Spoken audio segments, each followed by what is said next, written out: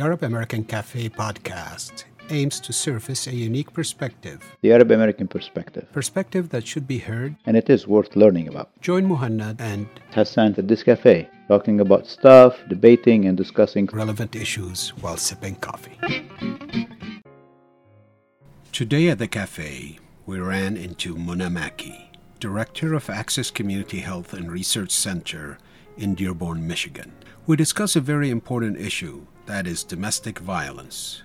We discuss domestic violence in the Arab American community, social taboos, religious and cultural barriers, and how it differs from one ethnic community to another. We also learn about what works and what needs to be done in dealing with this issue. All this at the Arab American Cafe. Let's listen. What I was saying, and when it comes to domestic violence, we don't have it as visible.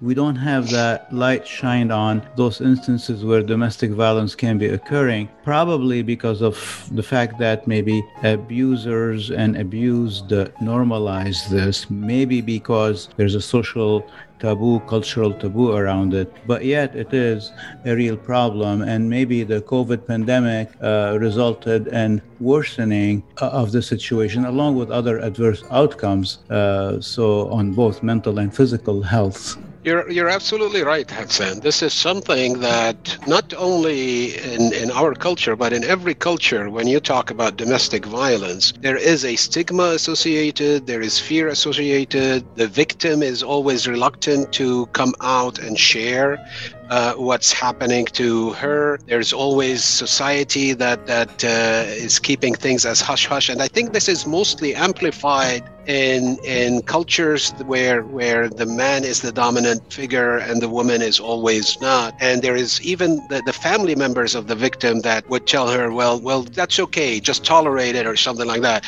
And I don't know, Muna, I'm sure in what you are experiencing through what you do for work and all that, this thing comes out very frequently. It does, Dr. Hamami, more often than not. When victims reach out to us, and I'm going to refer to them as survivors, when they reach out to us, and they're trying to seek help, often there's a lot of pressure from family members, community members, from our faith leaders to kind of stick it out, often putting the blame on the victim, again, the survivor. And this makes the situation so much harder for them to seek help. So you're right, there's a lot of resistance. Just recently got a call from a young mom with 2 young children who's experiencing abuse. And, we've been going back and forth with her. And at the end, she's like, but my parents are pressuring me. I don't know where to go. I don't know where to start. And again, this is a huge problem because as a society and as a community, we cannot accept this behavior. And according to the CDC, I want to stop here and kind of talk about what is domestic violence and what is the definition. And oftentimes people will refer to it as intimate partner violence. And it really describes physical violence, sexual violence, stalking, or psychological harm by a current or former partner or spouse. This is a serious, preventable public health problem. And unless we change the way that we think about domestic violence and see it as a crime that it is, we are going to continue to encounter this issue, and more so in our community as we're seeing an increase in the number of survivors reaching out. I mean, I can tell you that during the pandemic, we nearly saw a double in the caseloads as people were reaching out, feeling trapped in their homes, nowhere to go.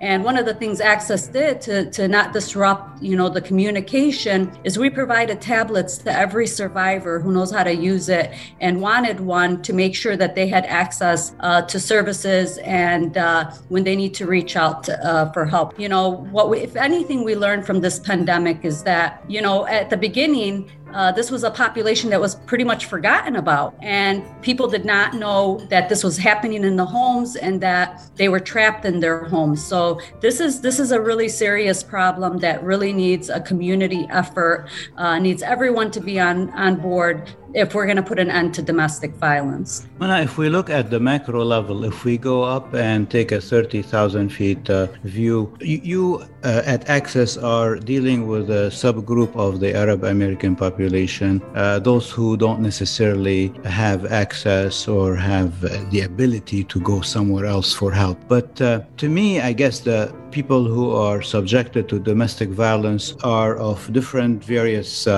backgrounds, and that's really the question that I would like to ask you. Who is a typical victim of domestic violence? I mean, who's more likely to be subjected to this, and why? So if we look at age, for example, right? Younger women are typically more likely to get abused. If we look at someone who has is abusing substances, someone who was abused as a child, right, is more likely to end up in an abusive relationship. Ethnicity, looking at that, and non-white women are more at risk. So if we look at minority groups and people of color, specifically African Americans, are more likely at risk. Again, and then looking at the immigrant population, people who are newly arrived here, that they're at risk, right? Because they're going through adjustment. And what we've seen, over the years is a lot of times they engage in a relationship, in a marriage, overseas. And once they bring them over here, we see a high incidence of abuse with those cases as well. As you said, Muna, this is something that affects every community, and I'm sure you have better understanding of how it is in the Arab American community. But are there predictors that we can tap into to say level of education, socioeconomic income, background, whatever, that make some people more at risk to either engage in domestic violence or be on the receiving end of that, and whether it's in general or how does it specifically relate to the Arab American community? When we look at individuals, now whether we're looking at the perpetrator or we're looking at a victim, right? Individuals who grow up in abusive environments are more likely to be abusers themselves or end up in an abusive situation or with an abusive partner. Also, you talked about socioeconomic status, education, language. I mean, these are all barriers, right? But we have to pay attention to that, and we have to look at this on both ends. Look at it from the perpetrator side. So you asked the question, like, I think the more important question is, how can we identify someone who is a perpetrator, right? So looking at, a history of mental illness, again, growing up in an abusive environment, substance use disorder. I mean, looking at someone who has low self-esteem, looking at someone who doesn't have, isn't able to keep a job, for example, manipulative behavior. So all of those are signs and red flags that we should be looking out. So, and on the victim side, again, women of younger age are more likely to be victimized. Women who don't have support, right, and who often find themselves isolated are more likely to be victims themselves.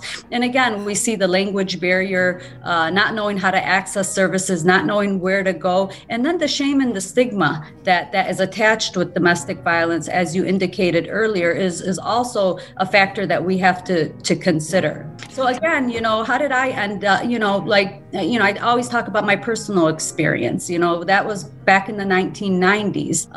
And I experienced domestic violence 18 years of my life, and another 2 years to free myself. But again, it was the pressure from the community. It was, the pressure from the faith community, lack of support. So I had nowhere to go, and it wasn't until I found Access that I was able to get the support that I needed to free myself. So again, looking at history, of looking at, what the victim is going through, what does the social network look like? What are the barriers that look like? And these factors, not being educated, not having the resources that you need, not having family support or community support, they will most likely end up in an abusive relationship.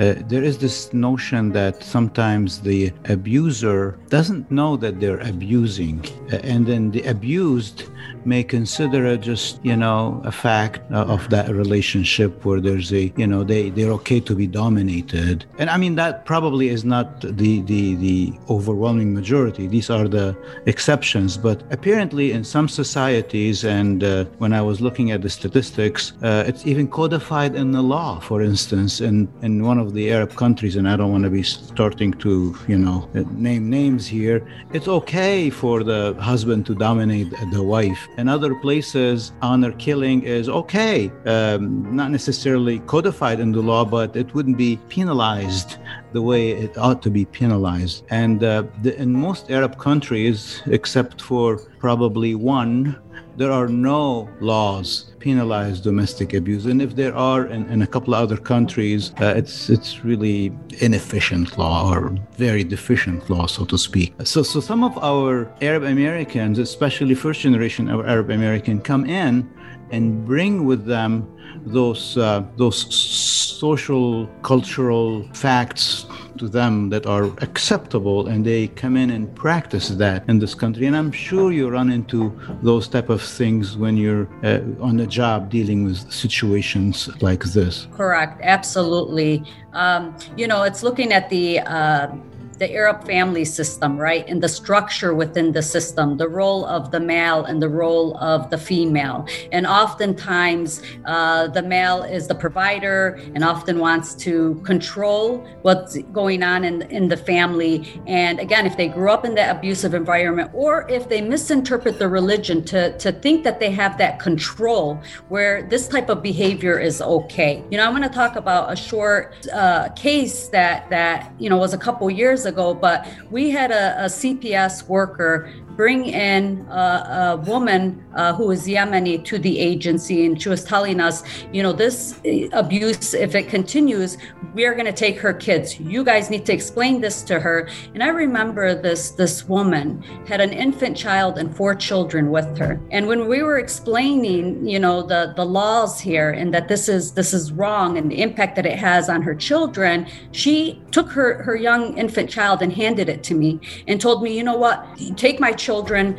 I'm fearing for my life. And I remember at that time, we had to intervene to the family in Yemen to explain to them that this type of behavior is not okay and that she is going to lose her children as a result of this if we don't get her the help that she needs. And it took several conversations, and this doesn't just happen in the Yemen community. It happens among most immigrant communities and people from different backgrounds. But I remember this case, and again, thinking that this type of behavior is okay when it's not. So we do see that very, very often, and that presents a problem. And so, sometimes when we want to offer the family help and offer the perpetrator help, they often refuse, are in denial, because you're right, they don't see this as a problem.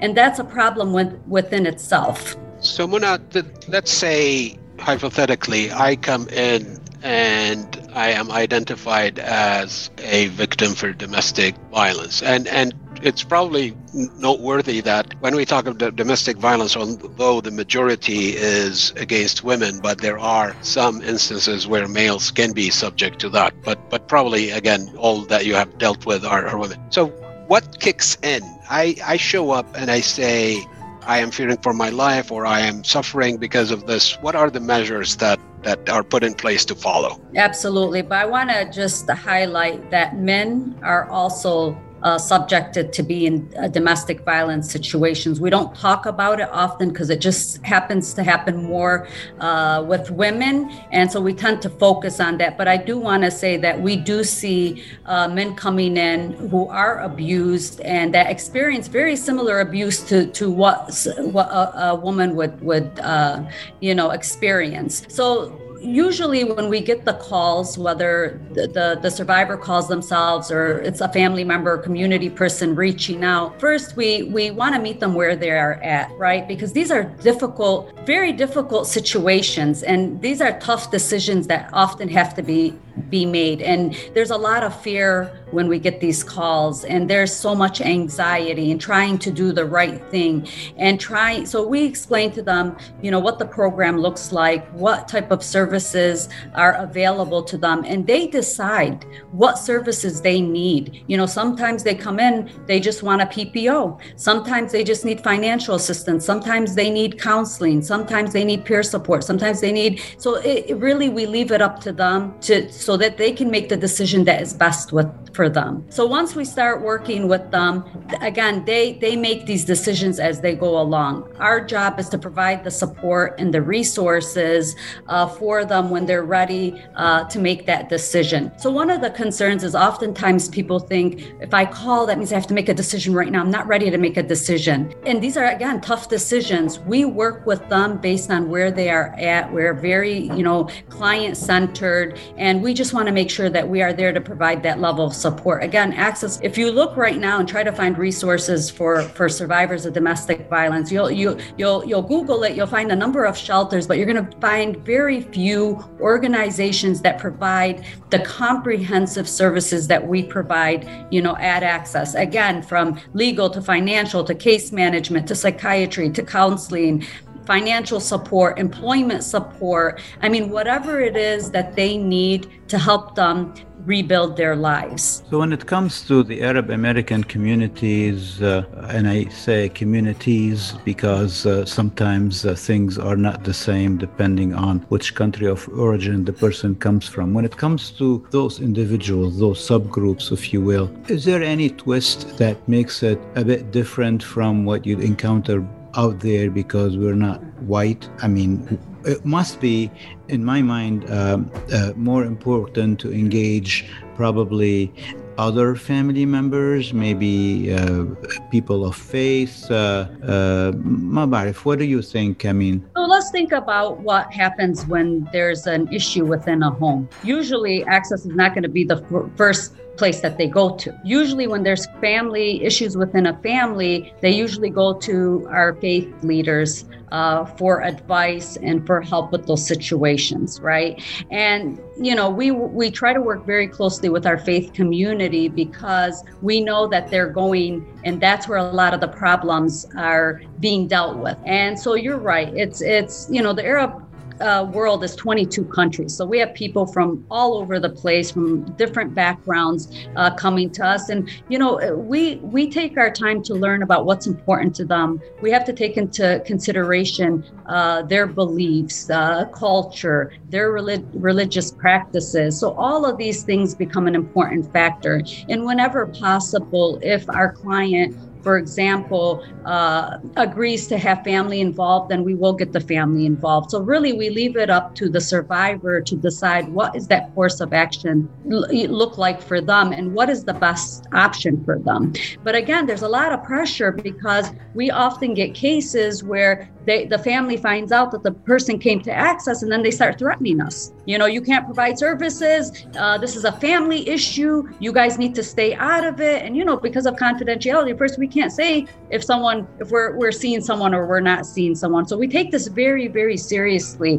Confidentiality, privacy, safety, all of these things are being taken into consideration because, again, we know the dangerousness in these type of situations. And the most dangerous time for a survivor is when they decide to make that move that they are going to leave the situation. I'm reminded I work, my clinic is sharing same space with an OBGYN clinic. So in the restroom, you'd find those little tiny cards that says, if you're subjected to domestic abuse, call this number. It's right there in the restroom. I mean, it's amazing how, you wouldn't imagine that's where people look for help, right? But bottom line is, chances are our Arab American abused individual who requires some form of support with a cultural component is going to be looking anywhere and everywhere for help. And thank God there are programs like yours to do that. Yeah, I echo that completely. There has been a lot of jokes about people, especially a husband and wife and a family, that are forced to be locked down because of COVID-19 and the pandemic and all that. But In real life, how is that? Are you seeing any of this contributing to a peak in problems that you are describing? Again, this pandemic taught us a lot. It taught families a lot and married couples a lot about themselves. We saw even the happiest couples, struggle during the pandemic. So you can imagine what that was like if you're living, with an abusive partner and being in a lockdown situation, how difficult that was. And again, as I mentioned earlier, our numbers nearly doubled during the time frame of, over the course of 10 months. So we definitely saw that this had several impacts on families, and not just, ones that were experiencing problems, previously, but even folks that were tend to get along, but spending a lot of time together and learning more about each other. For some, they learned a lot that they weren't, a perfect match anymore, and that they couldn't continue to live together. So we've seen, over the course, many different situations. But as you mentioned, it happened among even the best. So as far as proposed measures to be followed in order to mitigate those type of situation, what would be, if you will, the order to follow? What if somebody has a problem, if somebody sees a problem, recognizes a situation, what would be the order to follow in order to stop this from evolving and escalating? When we witness or see or suspect that someone is living in an abusive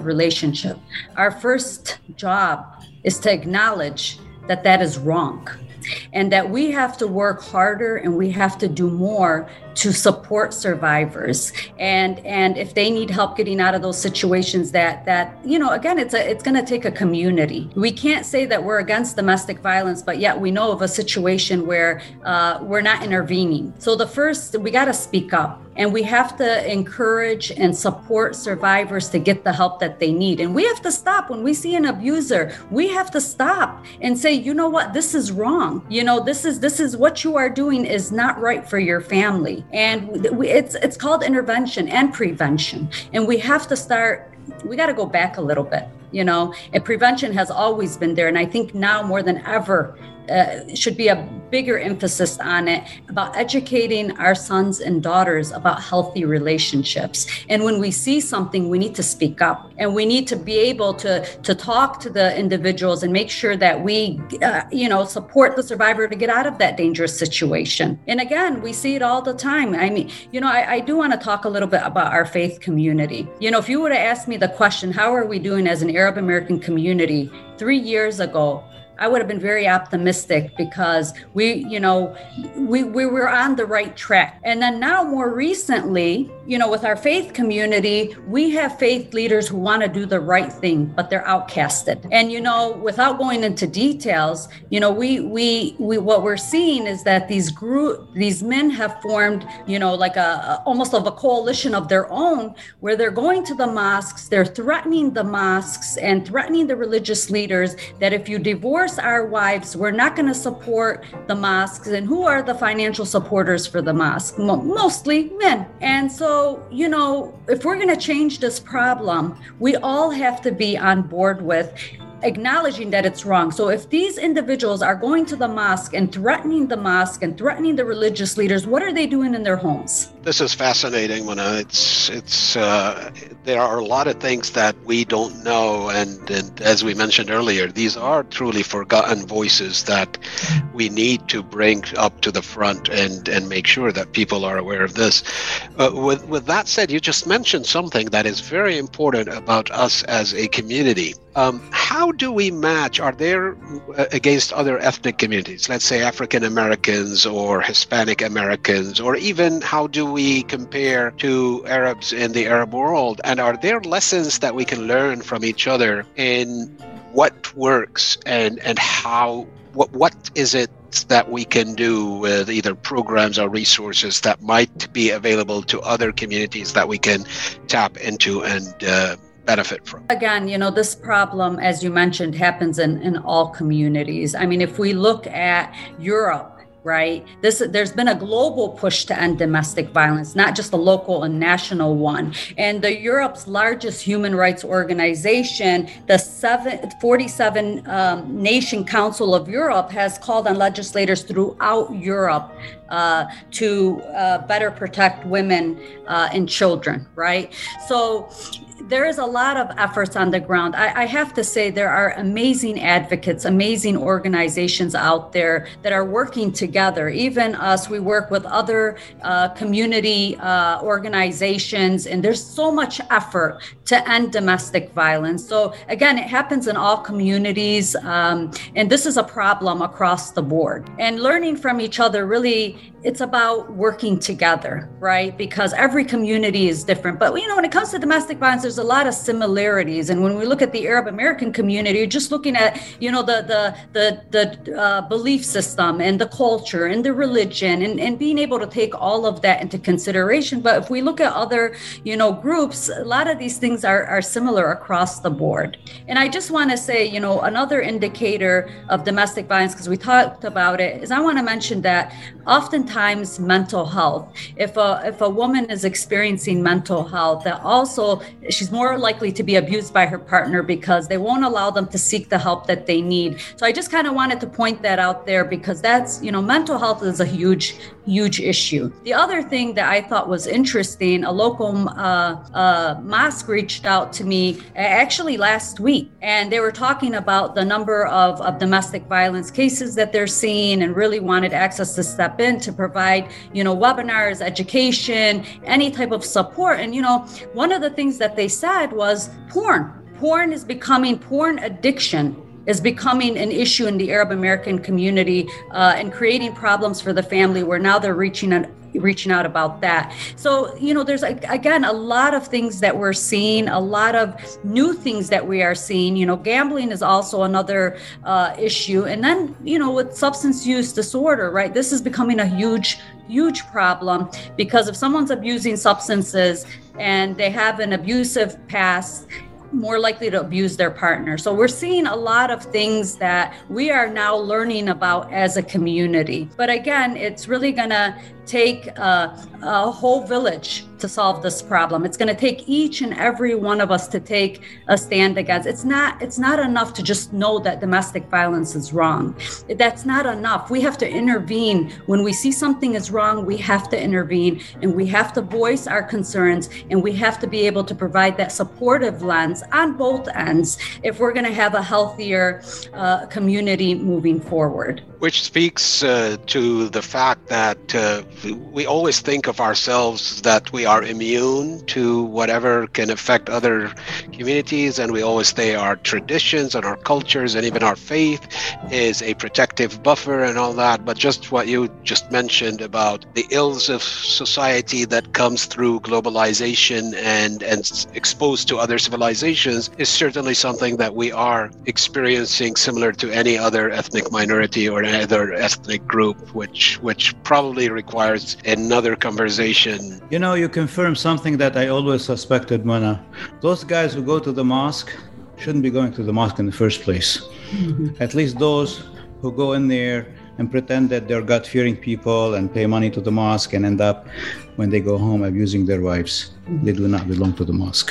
And I just want to point something out, because you guys are physicians. I recently did a talk in Maui on domestic violence screening in the emergency department, a missed opportunity. And I want to mention this because there was a national survey on preventative health services in the U.S. emergency departments, and 66% indicated that they had the protocols in place and the screening tools that they needed, and yet they miss it 3 out of 4 times. We have a lot of work to do on every, spectrum.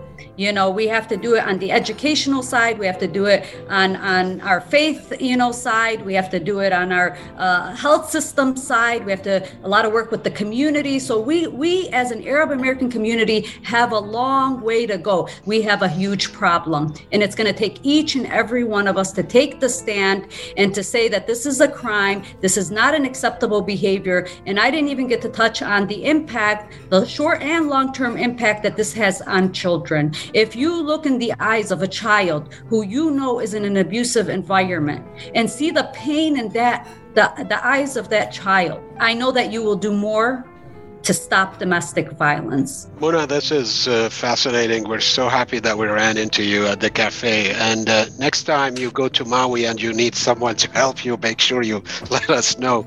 We'll be more than happy to join you. So this was the conversation overheard at the cafe. Please share it and subscribe to the podcast. And email us your ideas and thoughts to podcasts@arabamericancafe.com or join the conversation on Twitter at AACafe Podcasts.